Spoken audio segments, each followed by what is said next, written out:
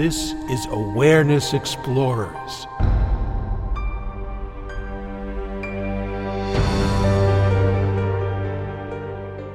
Welcome back, friends, family, and fellow explorers to Awareness Explorers. I'm your co-host, Jonathan Robinson, and I'm with my trusty co-host and friend, Brian Tom O'Connor. A great start. Today we're going to be exploring one of my favorite topics, Brian, which I call MDMA, better known as ecstasy, and love training. How we can train ourselves to be more open to love with certain exercises, which I'll guide people through, and through certain experiences with the drug known as MDMA, which most listeners won't know that I got my master's thesis 40 years ago on the therapeutic effects of MDMA on PTSD, post-traumatic stress disorder. And I've been studying it academically and professionally ever since, and have been using it to help people evolve spiritually, helping couples with their issues, helping people overcome trauma, and there's a lot to explore. But when we first decided to do this topic, Brian, what were your initial thoughts? Well, it's kind of perfect because I've never tried it and I know very little about it, so I can be the questioning voice of the people who are curious, who aren't experts in it.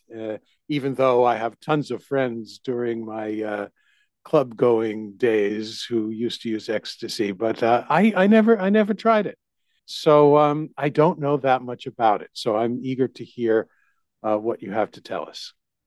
Well, one thing I want to say is that this drug is currently illegal, although that is likely to change sometime in 2023 or 2024 due to 40 years of clinical trials and people working to make it a drug that can be prescribed by psychiatrists. And the reason they're doing this is that it's been shown that MDMA is by far the most effective treatment for PTSD. And when the US government realized that they could save hundreds of millions of dollars by using MDMA therapy instead of all the other types of therapy to cure PTSD in soldiers, they actually started to support these federally FDA trials, which are now in phase 3 trials. And the trials have been so successful that they will be approving it. You know, of course, there's bureaucratic red tape sometime in the next year or so.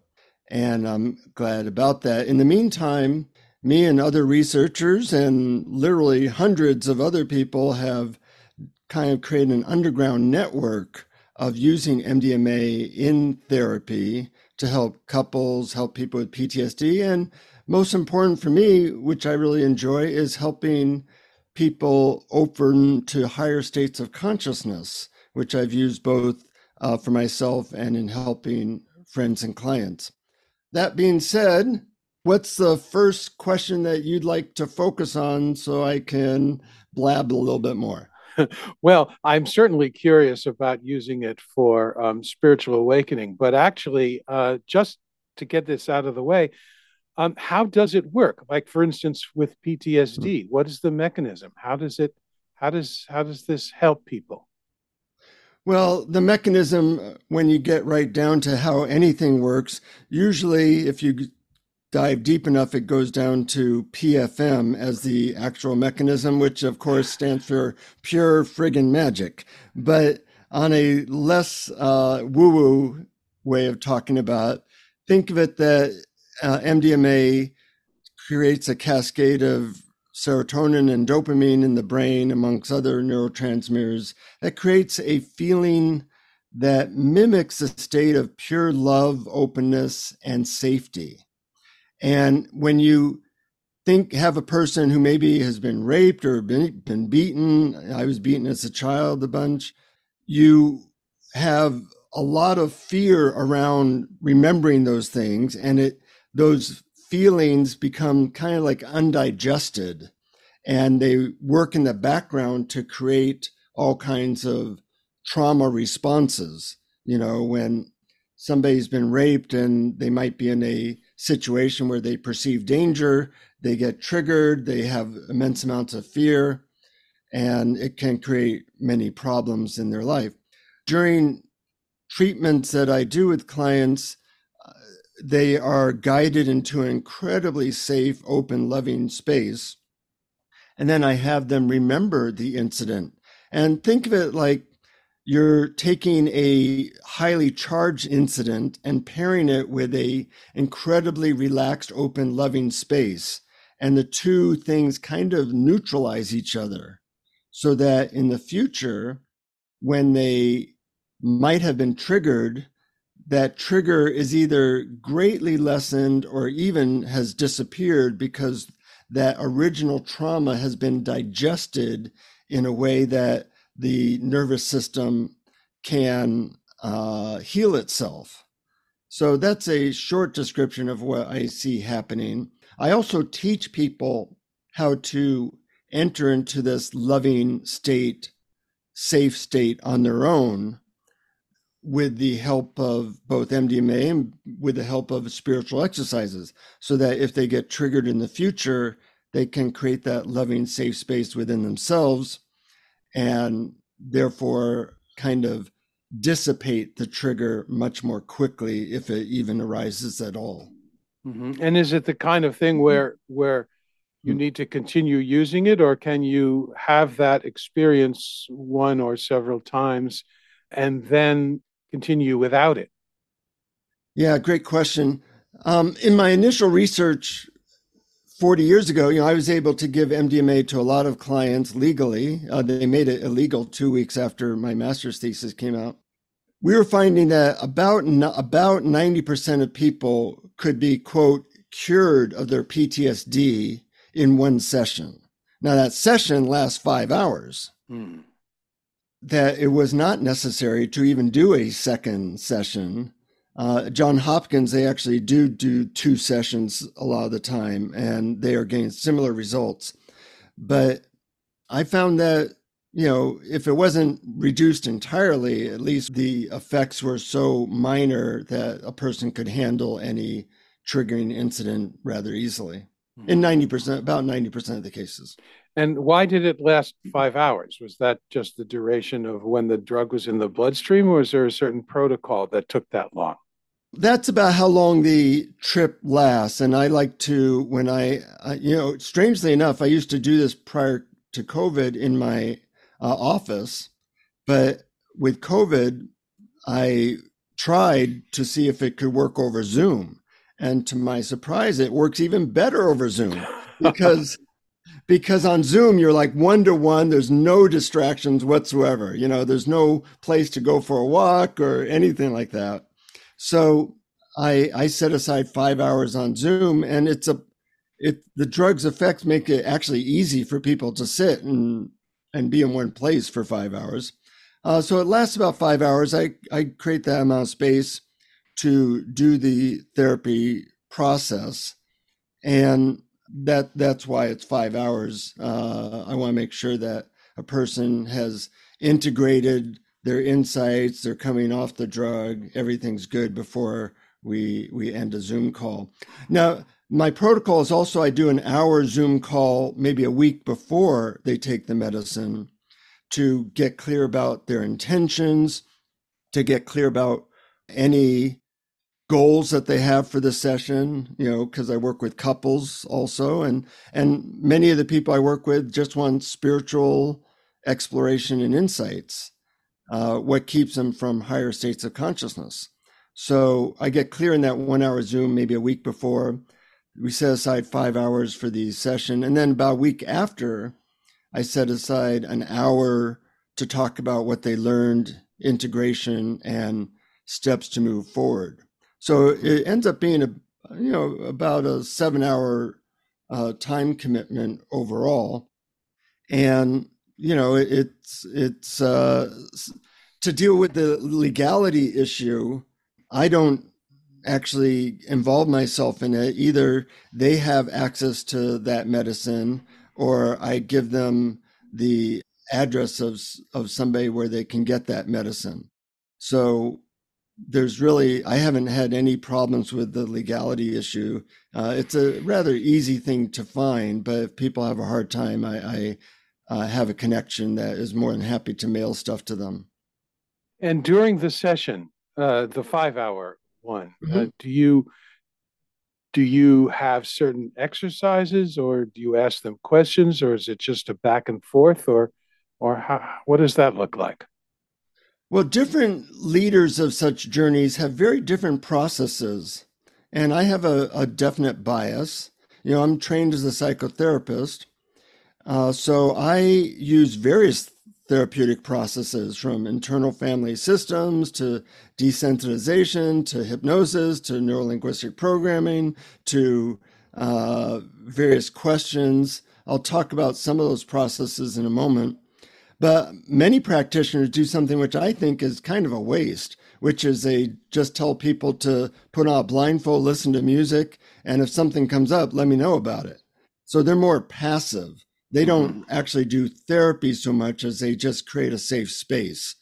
And the medicine's powerful enough that if you create a safe space, sometimes, what good things will happen, even though there's not really therapeutic interventions going on.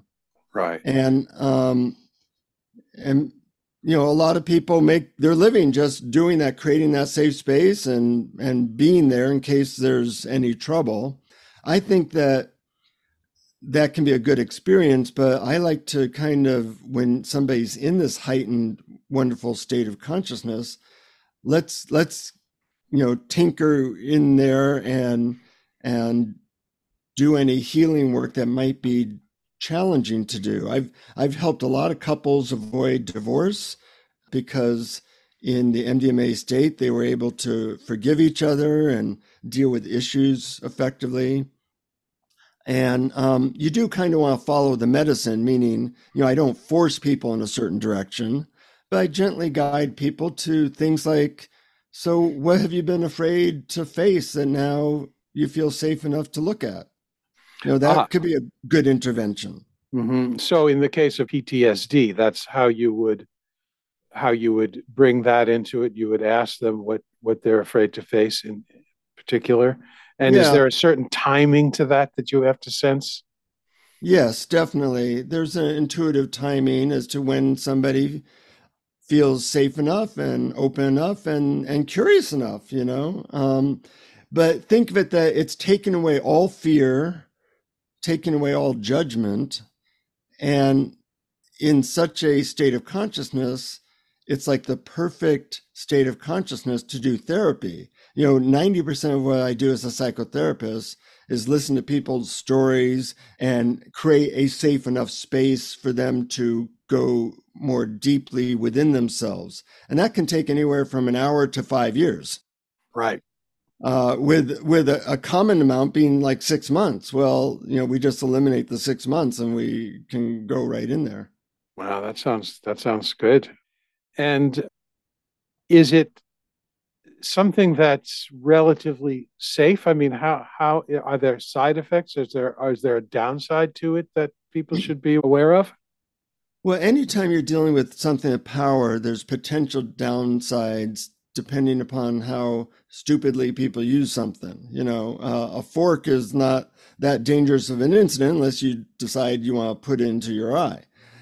So, when it comes down to MDMA, maybe of the couple hundred journeys I've led, I have had one person have a pretty unpleasant trip. I've had one person have a challenging side effect for about 3 days, and the other 198 or whatever have not been any problem. One of the things that helps is that certain supplements like magnesium can help to deal with some of the side effects, as well as something called 5-HTP, which is a supplement you can get at any health food store.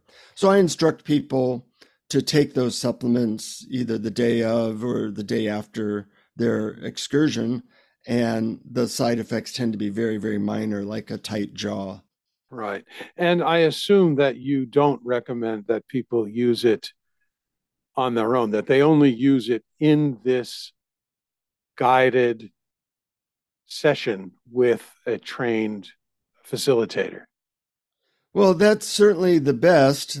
With any psychedelic, or MDMA is not psychedelic really because there's no hallucinations, but it's always best to have someone there to create safety. One of the things I do is I make sure I have the phone number of somebody who lives by them, who can be there in a few minutes in case there were ever any trouble. I've never used this, but I always like to err on the side of caution.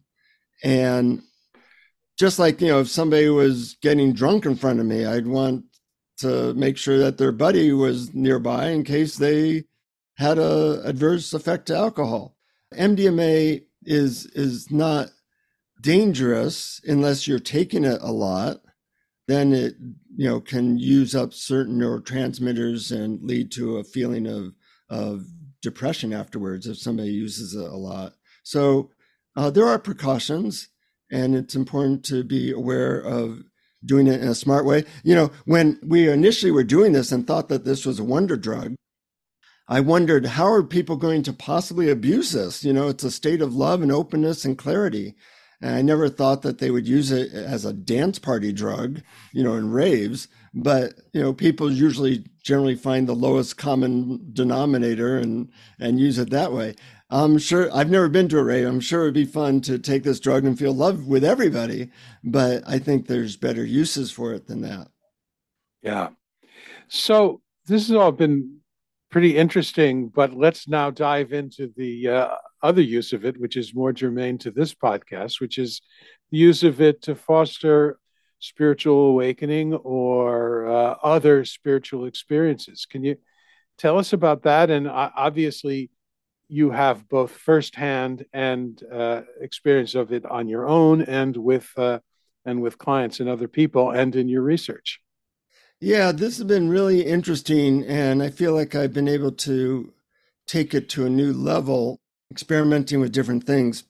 A lot of the spiritual literature is that you want to be in a state of clarity and love and compassion and fearlessness. And more than any other drug, I've seen that pure MDMA does create such a state.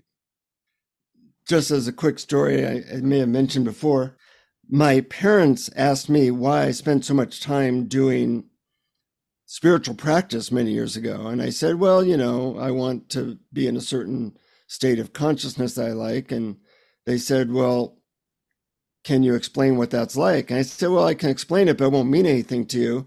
But there is a drug that kind of mimics that state called MDMA. And they said, well, could we have it? And I was surprised that they said that. But I said, yeah. So I got them some MDMA, and I, told them, take it when you have plenty of time and, in a safe environment. Well, long story short, a year later, I asked them, did you ever take the drug? And they said, yeah, we took it. And I said, well, what happened?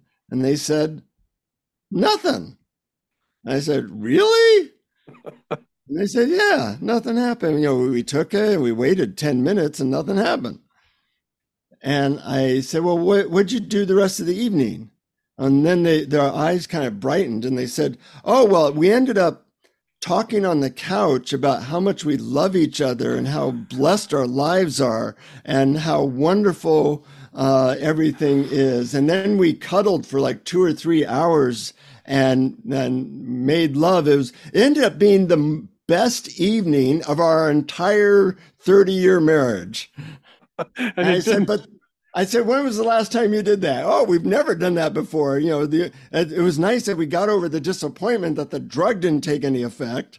But it ended up being such a wonderful evening. And I was laughing hysterically because, of course, that was all due to the drug and they didn't know it because, it doesn't so much feel like a drug as it feels like, wow, this is what life should be like, where I'm clear-headed, I'm fearless, I feel safe, and I am totally open.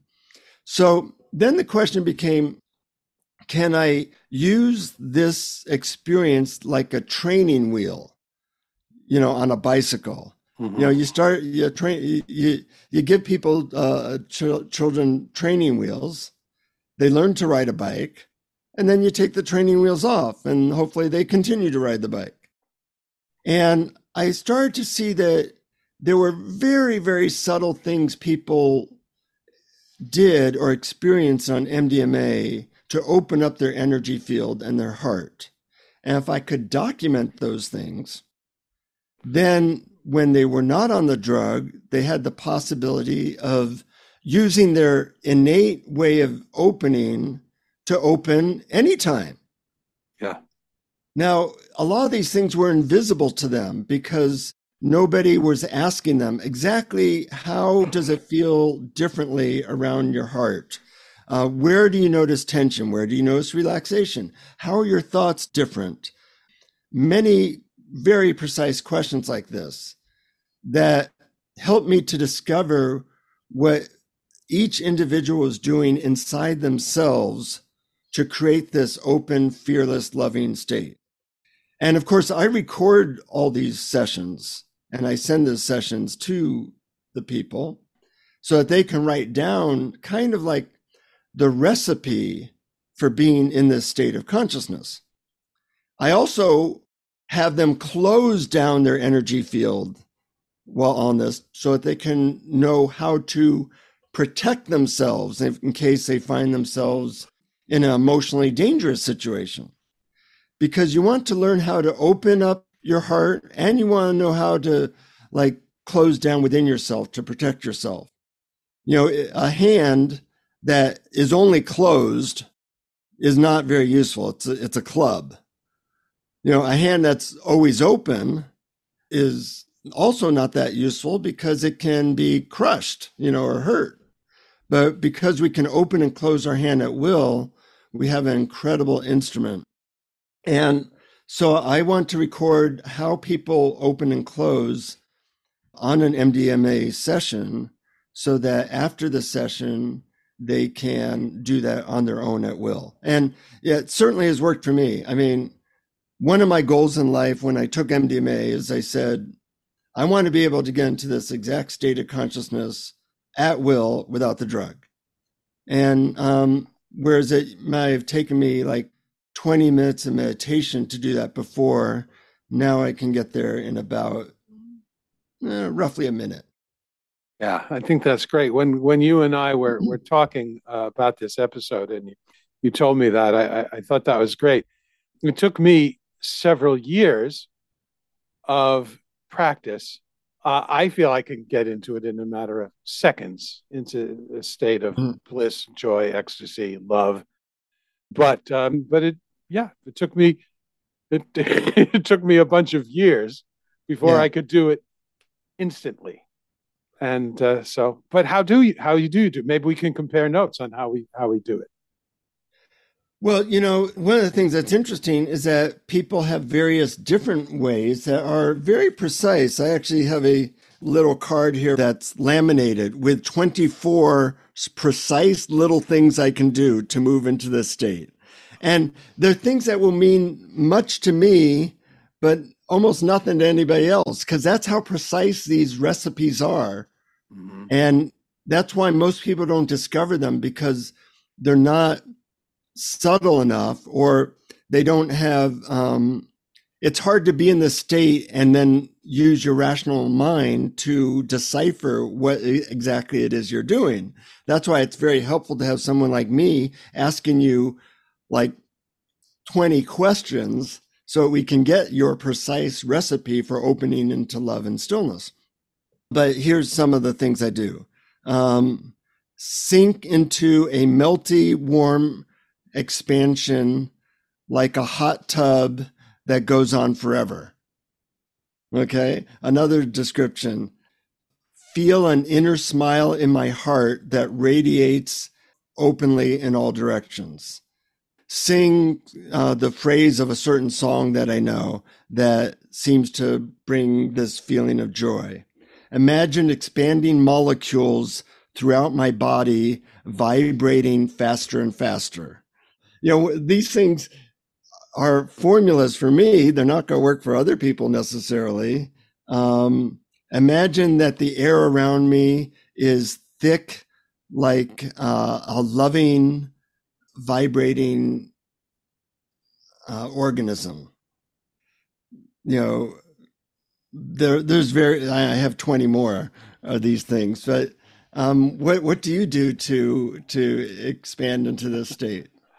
Well, when you asked me last time when we were planning this episode, I thought about it and I sort of looked at what I do, which is multiple steps that you kind of have to practice individually. But once you have each one down individually, you can do them all at the same time instantly. And all of a sudden, an acronym for it occurred to me. I call it WEBE, WEBE, and Uh-huh. that stands for wordlessly, effortlessly be everything. I like that. Yeah, and I'll break that down a little bit because wordlessly is asking yourself, what in my present experience can I notice without using words to describe it? Because our body sensations, sounds, they can all be experienced wordlessly. And it is that inner monologue in our head that acts as a filter that filters out actual reality, direct experience, and instead brings our story into our experience so that but we can directly experience what's happening right now wordlessly. Hmm. So that's something that you can practice on its own. And when you get good Right. at that, effortlessly is the second one. And effortlessly really is not taking any steps to change your experience. You're not trying to make anything happen, and you're not trying to prevent anything from happening, and you're not trying to get rid of anything that is happening. So even if you're in a crummy mood, you don't do any steps to not be in a crummy mood. You totally just notice that mood. You're not Right. trying to create an ecstatic state that you've heard someone describe or that you had yesterday. You're totally allowing whatever is happening, including and especially your emotional life, to be exactly as it is without any effort to change anything. So that's the Hmm. effortlessly part. The B part is you look inside at what it is that is knowing your experience, which is just pure awareness, the background, the same field, the sounds, your body sensations all appear in that clear mirror like background. And you try to knowingly be that. In other words, you take that on as your identity. Yeah. And then once you've done that, you look out at the world from there, from as that pure open field of awareness at everything. And you realize that everything that you can see, know, or be aware of in the entire universe is within that field of awareness that you are, which is why be everything. So that's it in a nutshell. Wordlessly, effortlessly, be everything. And you can practice those all individually. But for me, I could just sort of pop into it in a second, and it's lovely and it's delightful. And but who knows?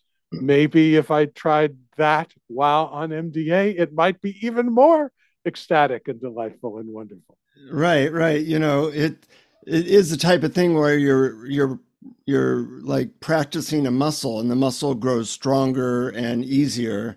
And I guess, I said it can take me a minute, though that might be in the long term. Sometimes it takes me only about 3 seconds, especially if I've been practicing it. And when you have peace, love, and joy only 3 seconds away, in your life, that's you're having a different experience of life than everybody around you.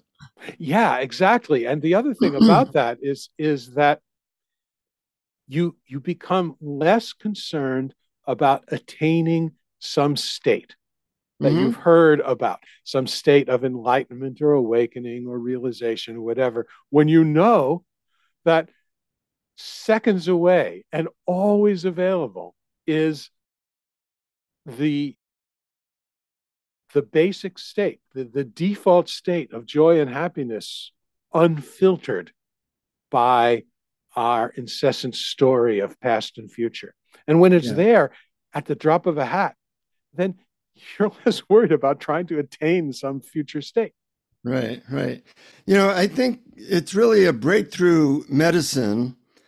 You know, I've been leading people on these journeys for now 40 years, and I have been asked and am finally relented to teach my protocol in detail, like how to do this, both for yourself or for other people.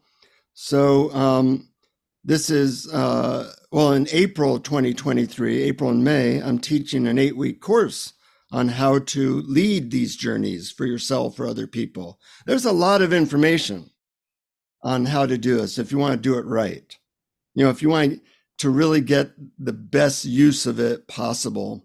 And if people are interested in learning about that, there's a website that explains it all at mdmatraining.net. And people can go there and read about, it's going to be like 8 90-minute Zoom sessions in April and May, and they'll be recorded, of course. And, you know, whether you're a therapist or you just want to help people in general, especially as this becomes legal, which will be sometime very soon, it's going to be a breakthrough in terms of helping people spiritually. You know, I think LSD in the 60s opened up a lot of people. And if people can make really good use of MDMA for training yourself and others to get back to a place of love and safety, overcome PTSD, overcome couples issues, and open up into expanded states of consciousness more quickly, I think it's the best tool out there that I have found. And you know me, I've explored a lot of tools. Mm-hmm. But as with any tool, you got to make sure you use it correctly, that there's subtleties to it. There's ways to abuse it if you don't know those things. You know, for example, like people on antidepressants don't get much benefit from MDMA because the two chemicals don't work well together. They kind of cancel each other out. So that's something to know. And there's other precautions physically and such. But as with any method or any powerful medicine, you want to know how to make really good use of it, because the way people use these things tend to be in a way that's not so smart, you know, like raves. Not that that's a bad thing, but it's kind of like using a diamond to clean your toilet. Well, a diamond can clean your toilet, but you know, a toilet cleaner can clean your toilet just as well. And a diamond is more precious than a toilet cleaner. So that's how I look at it. And I'm excited to be teaching this course because there's a lot of information and people want to know about it. They can go to mdmatraining.net, find out Great. about that. Great. I have another question about spiritual awakening and MDMA. And let's just, for the sake of argument, define spiritual awakening or realization as the shift in identity from the small self, from the body mind, the individual body mind, to the larger universal awareness or Mhm. pure consciousness. And if we defined it as that, as opposed to just a general feeling of love and safety, how is MDA specifically valuable in terms of that? Well, you know, people are different. And, you know, it's interesting. Your descriptions of how you get into the six-man state sounded totally different than mine, although I can certainly relate to yours. And, you know, we tend to think that everybody should be a Christian or everybody should do this type of meditation. But in reality, everybody is different and unique, and you want to find what works best for you. So, in answer to your question, well, first, say your question again because I lost the thread there somewhere. Okay. Yeah. So I'm not talking about, I'm just saying, what if, let's just for the sake of argument, I mean, I know many people have different definitions of enlightenment or Hmm. awakening or spirituality in general, zillions of them. But Right, let's just assume that if we take one definition, which is the shift in identity from the small individual body and right. mind to the larger universal consciousness, how would is MDMA effective in that kind of shift? Well, it certainly is for me. I would say it's tends in that way to maybe 60% of the people who take it. The other people are more, you have to follow the medicine. For them, it tends to be more focusing on this obstacle, this PTSD, this trauma, and it takes them into clearing the trauma. I've cleared a lot of my trauma, so I tend to enter into I might call the bigger being, the expanded awareness, which is where I tend to go now.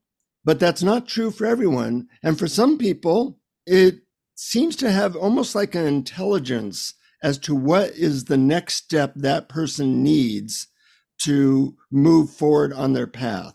That's what I've seen. And it's just mind blowing to see how it works that way and how it almost seems to be like an intelligent, once you set the intention and the medicine and the guide, it's almost like grace comes down and says, this is your next step. This is what you need to move forward on the path. And for some people, that's working on trauma. For some people, it's just being more self-honest. For a lot of people, it's experiencing that expanded state and feeling at home with it, knowing that that's their true nature. Well, I like when you said that it seems to have a kind of a inner intelligence about what is needed next, because sometimes um, that that trauma and that sense of always being triggered by things is can be an obstacle, and maybe you need to get that part out of the way first, and then work on knowing yourself as universal consciousness. Yeah. I've seen this with couples therapy that I do this with that, a lot of times couples will say, oh, this is the issue, the infidelity or whatever was the issue. And then on the MDMA, it's very clear as what caused the infidelity. And that's a real issue, like it becomes totally obvious. It's not even a search. It's both people are aware, oh, it's, the fact that we don't trust each other or the fact that you hurt me 14 years ago or whatever it is. So sometimes it can be very powerful when people use MDMA as a forgiveness accelerator. I like They that. don't even know that their heart is blocked because of some perceived wrong. And when they let go of that wrong, or they forgive themselves a lot of the time, it's like an explosion of love or an openness is the result. And it's very moving. I have a lot of options as to what to do in my life career wise.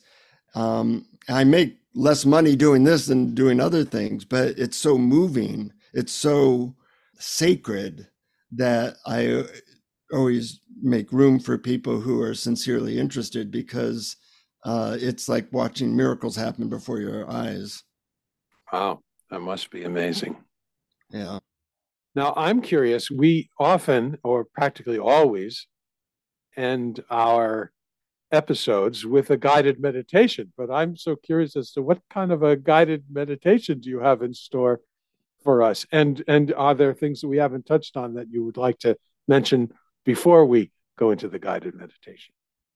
Well, one last thing is that it is important in the protocol I use that there is an integration session afterwards because ultimately you want to take your learnings and figure out how to apply them into your life. And that's a really important part of what I call MDMA therapy. And some people don't even do that. So in the training I do, I talk a lot about that. And in the work I do, I also do that. So that's something that I just wanted to reiterate. I think we touched on most of the important things. The only thing I might say is that in the my guided meditation I'm about to do, it kind of mimics, without the MDMA, some of the questions I ask and some of the goals of learning how to open up quickly your energy field to love, and also how to close it down. Because once you have that sense of how to do it, just like opening and closing your hand, you have a superpower, really, for how to navigate relationships, how to navigate self-therapy, how to open up into expanded states of consciousness. So I think people will find that useful. And once again, if people want to know more about the training I'm leading for learning how to do all this in detail, they can go to mdmatraining.net. But if people are ready for a meditation, let's do it. Find a comfortable chair, make yourself cozy, and we will begin. Okay, so begin by making yourself comfortable, closing your eyes, and taking a couple of slow and deep breaths.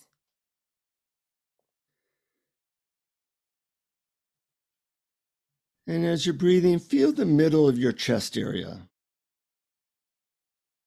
If you want, you can even put a hand over the middle of your chest. Whatever works for you. As you focus on this part of your body, I want you to think of some person or pet or child that you care deeply about. Remember special times with this being, times where you felt particularly connected and close to them.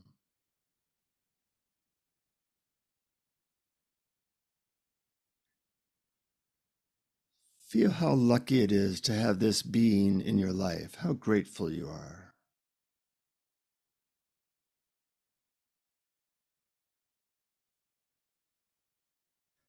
If you want, you can imagine hugging or holding them or telling them how much you appreciate them.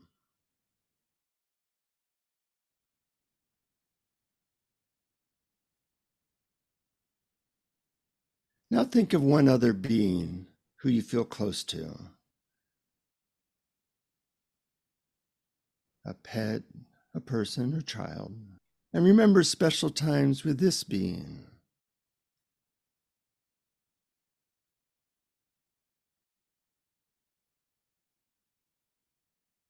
Feel your loving care radiating out to them and gratitude for your connection.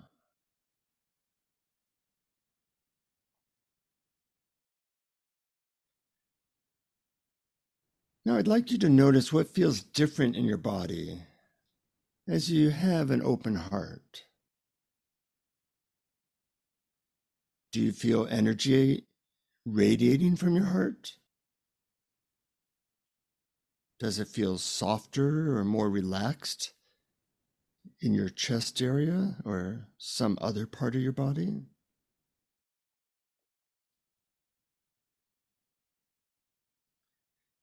Is there anything you could do now to open up even more to this feeling of safety and love?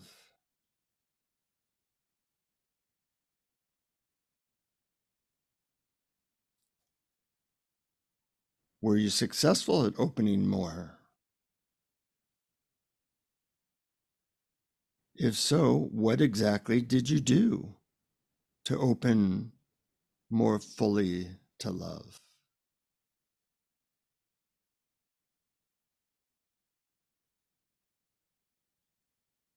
Be aware of any subtle shifts in your body or mind that helps you to feel more loving and expansive.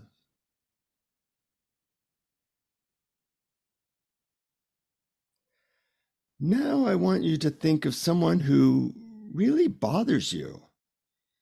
Could be a former lover or politician or anyone from your past, someone who annoys you or hurt you in the past.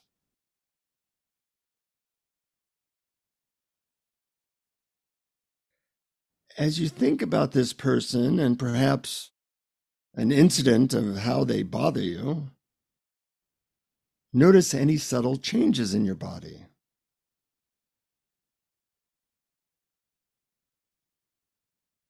What happens?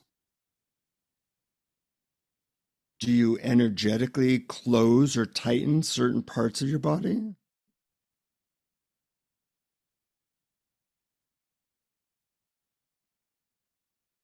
What did or do you focus on to close down?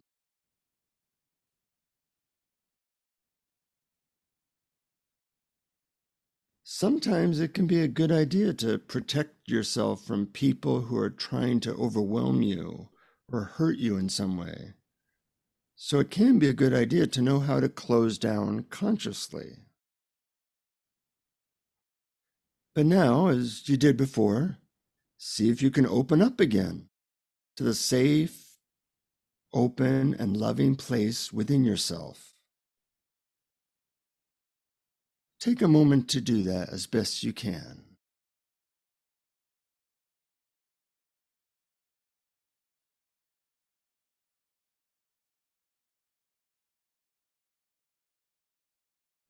What did you do to open up?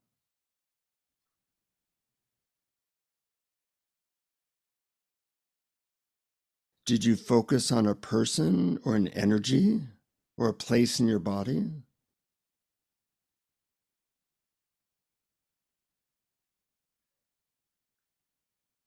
How exactly did you or do you open up to a softer, more loving place inside yourself?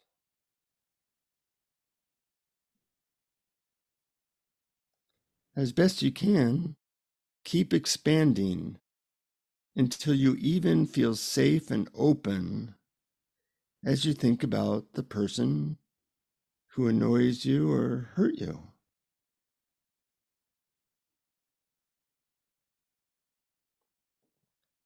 See that person as doing the very best they know how and feel your compassion.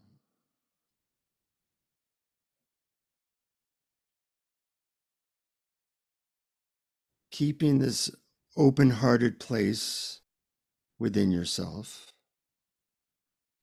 very, very slowly come back to feeling your chair, and with an open heart and compassionate mind, very slowly begin to open your eyes.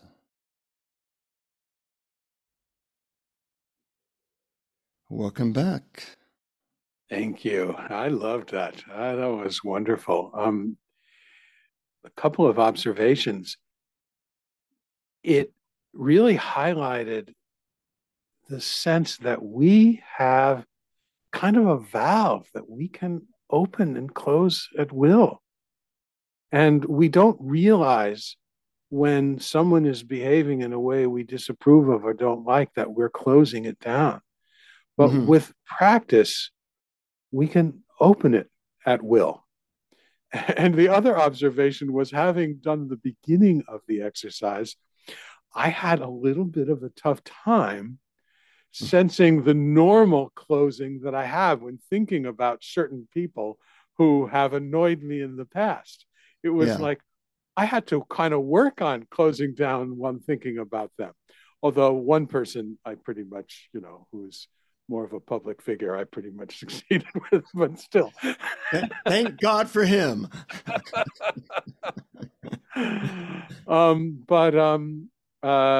Anyway, a great exercise. I really enjoyed it, and it teaches the skill that we can actually easily employ moment to moment. Yeah. And, hopefully a lot of people will make use of this medicine. It's gaining, new popularity. As I said, it will be completely legal sometime soon. In the meantime, I'm hoping that a lot of people learn how to use it responsibly for themselves and other people.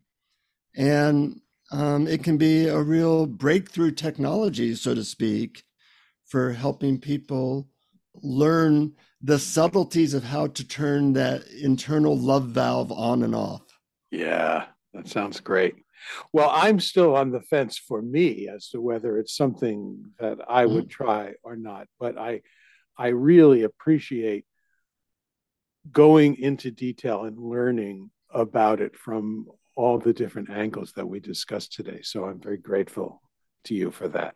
Yeah, I appreciate your questions, Brian. And if people want to ask me specific questions, they can email me through awarenessexplorers.com or my personal email address, iamjonr@aol.com, or they can learn more at mdmatraining.net.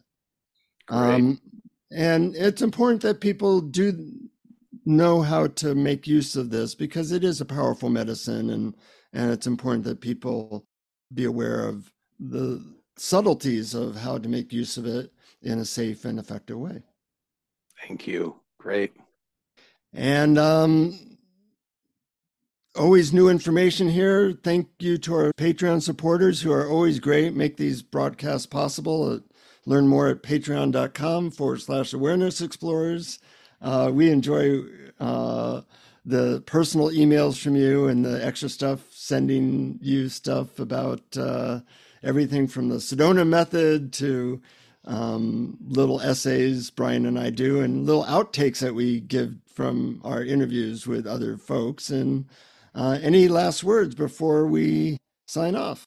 No, I think this was a very entertaining and informative conversation. And I'm just grateful to all of you folks out there for listening and for your support, and have fun.